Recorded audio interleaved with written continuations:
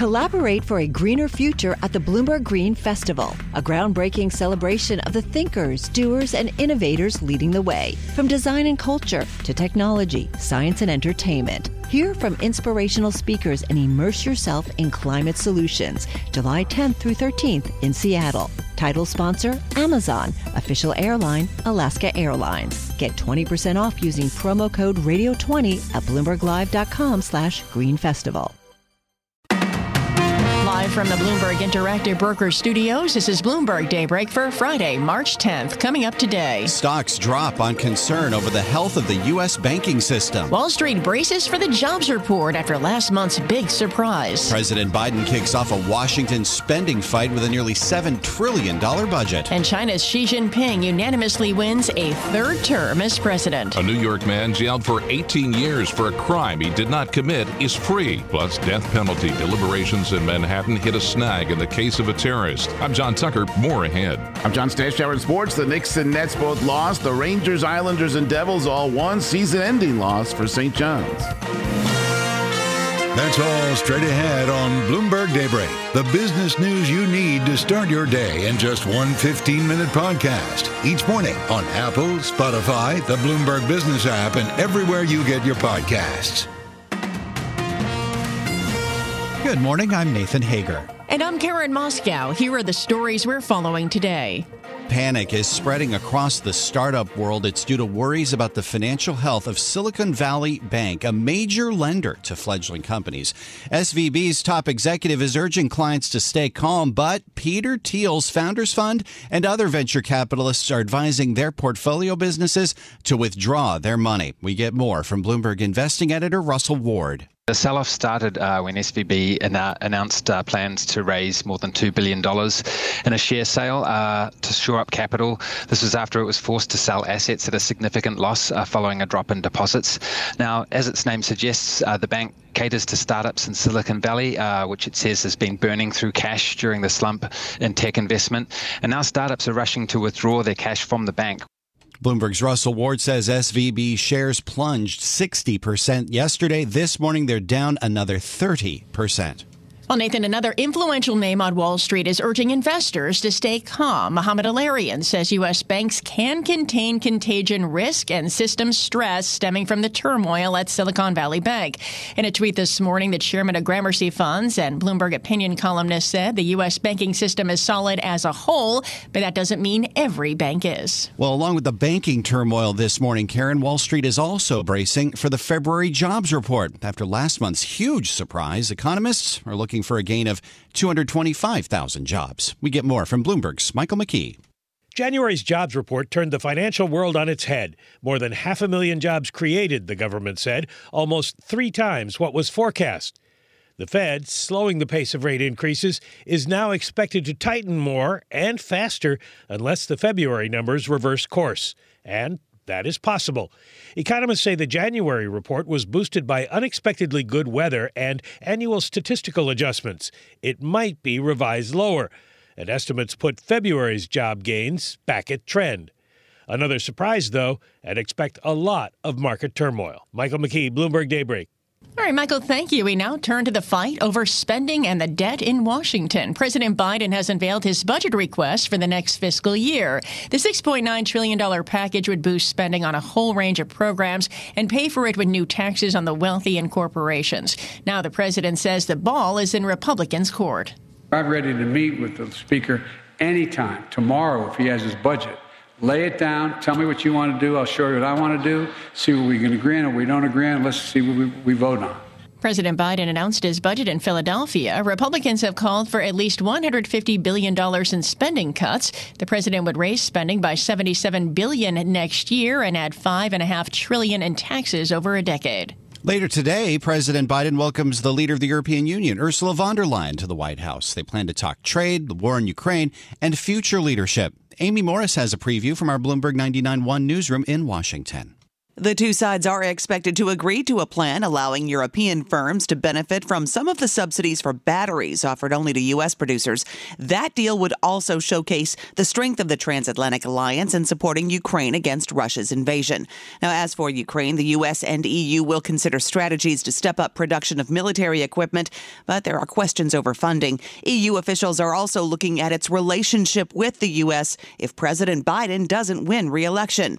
And von der Leyen's term also ends next year. In Washington, I'm Amy Morris, Bloomberg Daybreak. All right, Amy, thank you. Meanwhile, the legal pressure may be close to a breaking point for former President Donald Trump. Multiple media outlets are reporting Manhattan's district attorney is moving toward a criminal indictment, and Bloomberg's Ed Baxter has the latest. DA Alvin Bragg has offered Trump the opportunity to appear before the grand jury investigating his role in a payment to Stormy Daniels before the 2016 election. In New York, it's called the Cross Notice and is given to objects of investigations before a formal indictment is handed down. A Trump spokesperson says Trump was a victim of extortion then, he is now. It's an embarrassment to the Democratic prosecutors and an embarrassment to New York City. In San Francisco, I'm Ed Baxter, Bloomberg Daybreak. Thanks, Ed. Turning overseas, it is a unanimous vote from lawmakers in China granting Xi Jinping an unprecedented third term as president. Bloomberg Daybreak Asia anchor Brian Curtis has more from Hong Kong. Xi won the vote 2,952-0. It gives him 5 more years in power and demonstrates his solid grip on the Communist Party.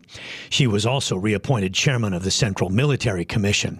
In other moves, the NPC installed former graft chief Zhao Leji as its new leader. It gave the vice presidency to Han Zheng, who replaces Wang Qishan. Now, the balloting here was all procedural. There was no doubt about the outcome. In Hong Kong, Brian Curtis, Bloomberg Daybreak. All right, Brian, thanks. Well, staying in Asia, the Bank of Japan maintained its easing stance as Governor Haruhiko Kuroda held his final meeting after a decade of massive stimulus. The decision came shortly after Parliament formally approved Kazuo Ueda to succeed Kuroda in April. It's 35 degrees in New York. We've got showers possible late today. Winter weather advisories, in fact, north of the city starting at 6 tonight. We're going to get up to the mid-40s, down to the upper 30s tonight as that snow begins. Time now to take a look at some of the other stories making news in New York and around the world. For that, we're joined by Bloomberg's John Tucker. Good morning, John. And good morning, Nathan. A New York man has been released from prison 18 years after he was convicted of murder based on a mistaken identification. Sheldon Thomas was arrested for a 2004 murder after a witness identified a different person with the same name in a photo array.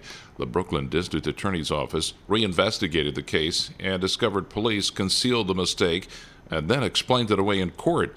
District Attorney Eric Gonzalez. I met with Mr. Thomas. He was very emotional. I apologized to him. And as you heard for himself, he wants to move forward with his life. He has a loving family. Thomas's attorney, William Caston, says the wrongful conviction put his client behind bars for more than half his life. And now being released when he's 35, where does he start? He doesn't have housing. He missed the opportunity to go to college. He doesn't have health insurance. Meanwhile, Thomas says he wanted to thank everyone who believed in his innocence. Death penalty deliberations in Manhattan hit a snag in the case of a convicted ISIS terrorist. Deliberations starting anew after one of the jurors was dismissed due to a family emergency and replaced with an alternate. The jury is considering whether Saifullah Saipov deserves the death penalty for killing 8 people with a truck in a 2017 attack. Well, as Nathan mentioned at the top of the program, Old Man Winter isn't done yet with the New York area. Let's get the update from Bloomberg meteorologist Rob Carolan. Morning, Rob. John, this next storm system is mainly a rain event in the city, but inland, that's where we have winter weather advisories from 6 p.m. this evening through 10 a.m. tomorrow. A lot of the northern and western suburbs are probably going to see 3 to 6 inches of heavy wet snow from this storm. Even in the city, it may mix with wet snow later tonight and into tomorrow morning. John? All right, thanks, Rob.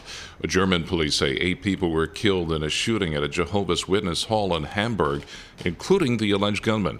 Still no word on a positive motive for the shooting. And President Volodymyr Zelensky has urged a rapid repair of energy infrastructure in areas hit by a fresh barrage of Russian missile attacks. It cut power to hundreds of thousands in Ukraine. The White House says at least 11 Ukrainians died in the attacks, including 5 near the western city of Lviv. Global news 24 hours a day. today, powered by more than 2,700 journalists and analysts in over 120 countries. I'm John Tucker. This is Bloomberg. Nathan. Thank you, John. Time for the Bloomberg Sports Update, brought to you by Tri-State Audi. Good morning, John Stashower. Good morning, Nathan. Rare night where all 5 New York area NBA and NHL teams played. All 5 on the road. The hoop teams lost. The hockey teams won. None of them in regulation. Knicks began a 4-game trip out west. Sacramento, much improved, tied for second in the West. The Kings went up by 16 at the half. A Knick rally fell short. They lost 122-117. DeMontis Sabonis, 24 points and a triple-double. Like the last game, the loss to Charlotte. Knicks shooting was off. Julius Randle, R.J. Barrett, Emmanuel Quickly together, 4 of 28 on three-pointers. Road trip continues tomorrow in L.A. against the Clippers. Nets were in Milwaukee, even though the Bucks didn't have Giannis Antetokounmpo. Sore hand, they still won 118-113, and they've won 19 of their last 20. Rangers, first game since last Saturday, a 4-3 shootout win at Montreal. Patrick Kane got his first Ranger goal. That tied the game. Devils also won in a shootout, 3-2 at Washington. The Islanders won in overtime, 4-3 at Pittsburgh. Big East tournament, near upset win for St. John's, but the Red Storm season came to an end, an overtime loss to Marquette. Wins for Rutgers in the Big Ten and Fordham in the Atlantic 10. Another Yankees starting pitcher is injured. Carlos Rodon, the Yanks' key offseason pickup, has a mild elbow strain. It's just kind of early to throw through things right now, I would say. So I want to be, 100% healthy going. I mean, obviously not all of us are going to be 100% healthy. At least mentally 100% healthy and ready to pitch going into the season. Injury coming after the one to Frankie Montas. That one likely season-ending. Sounds like Rodon may miss only a couple of starts.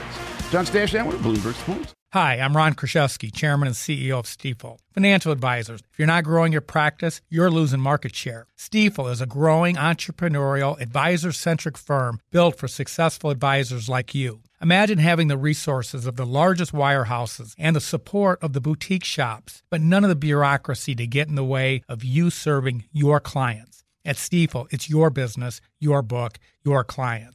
I always tell the advisors we're recruiting, I want you to come to Stifel and double or triple your business. Most of them laugh and shake their heads, but I'm serious. Don't take it from me. Take it from Stifel's #1 finish in J.D. Power's 2023 U.S. Financial Advisor Satisfaction Study. So, there's a reason why 148 financial advisors joined Stifel last year. Come join us and find out why Stifel is the firm where success meets success. Visit www.choosestifel.com. Stifel Nicholas and Company Incorporated, member SIPC and NYSE. Collaborate for a greener future at the Bloomberg Green Festival, a groundbreaking celebration of the thinkers, doers, and innovators leading the way. From design and culture to technology, science, and entertainment. Hear from inspirational speakers and immerse yourself in climate solutions. July 10th through 13th in Seattle. Title sponsor, Amazon. Official airline, Alaska Airlines. Get 20% off using promo code radio20 at BloombergLive.com/Green Festival. Live from coast to coast, from New York to San Francisco, Boston to Washington, D.C., nationwide on SiriusXM, the Bloomberg Business app, and Bloomberg.com. This is Bloomberg Daybreak. Good morning, I'm Nathan Hager. We are watching banking stocks in the U.S. and around the world slide lower this morning thanks to turmoil at a bank that provides a lot of the lifeblood for Silicon Valley startups. Silicon Valley Bank, SVB, has announced a sudden fundraising effort that's led the likes of Peter Thiel and other venture capitalists to advise their clients to pull out. Let's bring in Danny Berger, Bloomberg television anchor and markets correspondent, for more on what's happening at SVB and the ramifications for the financial sector. Danny, good morning. Let's just set things up here. What is happening at SVB? To put it really broadly, it's one of these unintended consequences of the Fed hiking rates that we always talk about actually come to fruition. Now, that's absolutely putting it too simplistically, but the actual thing that happened here is this weird accounting quirk where banks like Silicon Valley Bank are allowed to hold bonds on their balance sheet and not mark them down when they lose value. They label them held to maturity. So SVB said they had $91 billion of these bonds on their balance sheet sheet. But the truth is they are worth a lot less than that. And look, usually that doesn't really matter. But when it matters is if all of a sudden clients want to take their money out of the bank. They want their deposits back, and you have to liquidate those bonds. And all of a sudden, you're taking huge losses, and potentially there's this mismatch in assets and liabilities. And that's what happened. They have a lot of VC and tech companies. It's been a really difficult time. Funding has dried up. So VC funds wanted to take their money out, and SVB had to liquidate all of its securities that were available for sale, and then had this gap. They released that press release yesterday saying that they were looking for a capital injection. And so these fears really came to a head, and everybody all of a sudden looked at SVB and said, wow, this looks a whole lot like a solvency issue. So is this an accounting practice that's particular to SVB, or does this have potential ramifications for other bigger banks that people may have heard of? So the regional banks have a lot of these, again, they're called held to maturity, where you just say, I'm going to hold them forever, so I don't need to mark them down. But of course, that's not actually the truth. A lot of banks do have this. If you look at what sold off the most yesterday, it does kind of go according to who has the biggest pile of these bonds. Schwab, for example, has over $100 billion. First Regional, like a lot of these regional banks have them, but potentially the difference with SVB is they were really long duration. They were, let's say 30-year bonds. They were mortgage-backed securities. So they were things that were especially susceptible to the Fed's raising rates. So there are some weird specific things with them.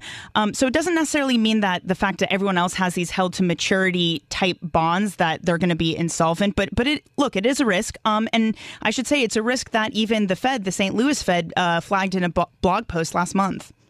Eagle-eared listeners know you're based in London. How is this affecting the European banking sector? Is there contagion risk there? Man, I got to say, it is a head scratcher because you think, all right, there's this bank in California most of the world hasn't heard about. It's exposed to VC funds. So then why is UniCredit selling off? Why is Deutsche Bank selling off? But for some of it, it's sell now, ask questions later. Another component might be that, look, what's on their balance sheet? Do they have unrealized losses? Are these banks holding European real estate that we know in some sectors have been under pressure? But I do think a lot of this is just banks are selling off, and globally that happens. There's this interconnection between them. I find it hard to make the argument that European banks have the same risk as SVB, but it is just a case, perhaps, of investors just combing through the balance sheets and just saying, hey, anything that seems related, I'm kind of worried about. Is this panic that we're seeing across the banking sector, at least for now, something that could move the Fed to potentially ease off rate hikes to de-stress the system?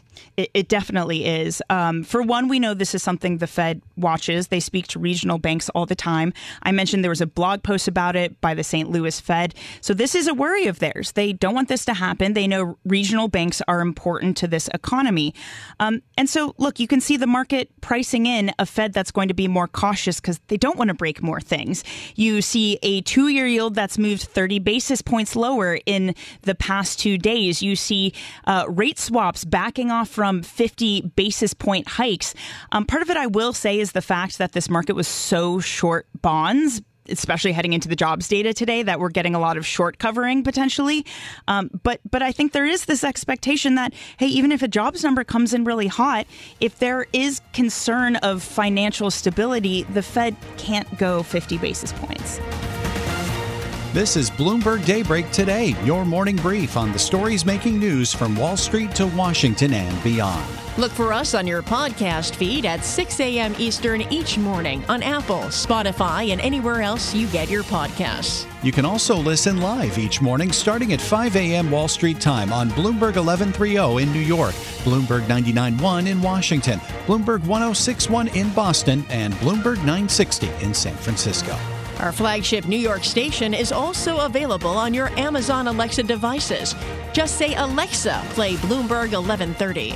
Plus, listen coast to coast on the Bloomberg Business app, Sirius XM Channel 119, the iHeartRadio app, and on Bloomberg.com. I'm Nathan Hager. And I'm Karen Moscow. Join us again tomorrow morning for all the news you need to start your day right here on Bloomberg Daybreak.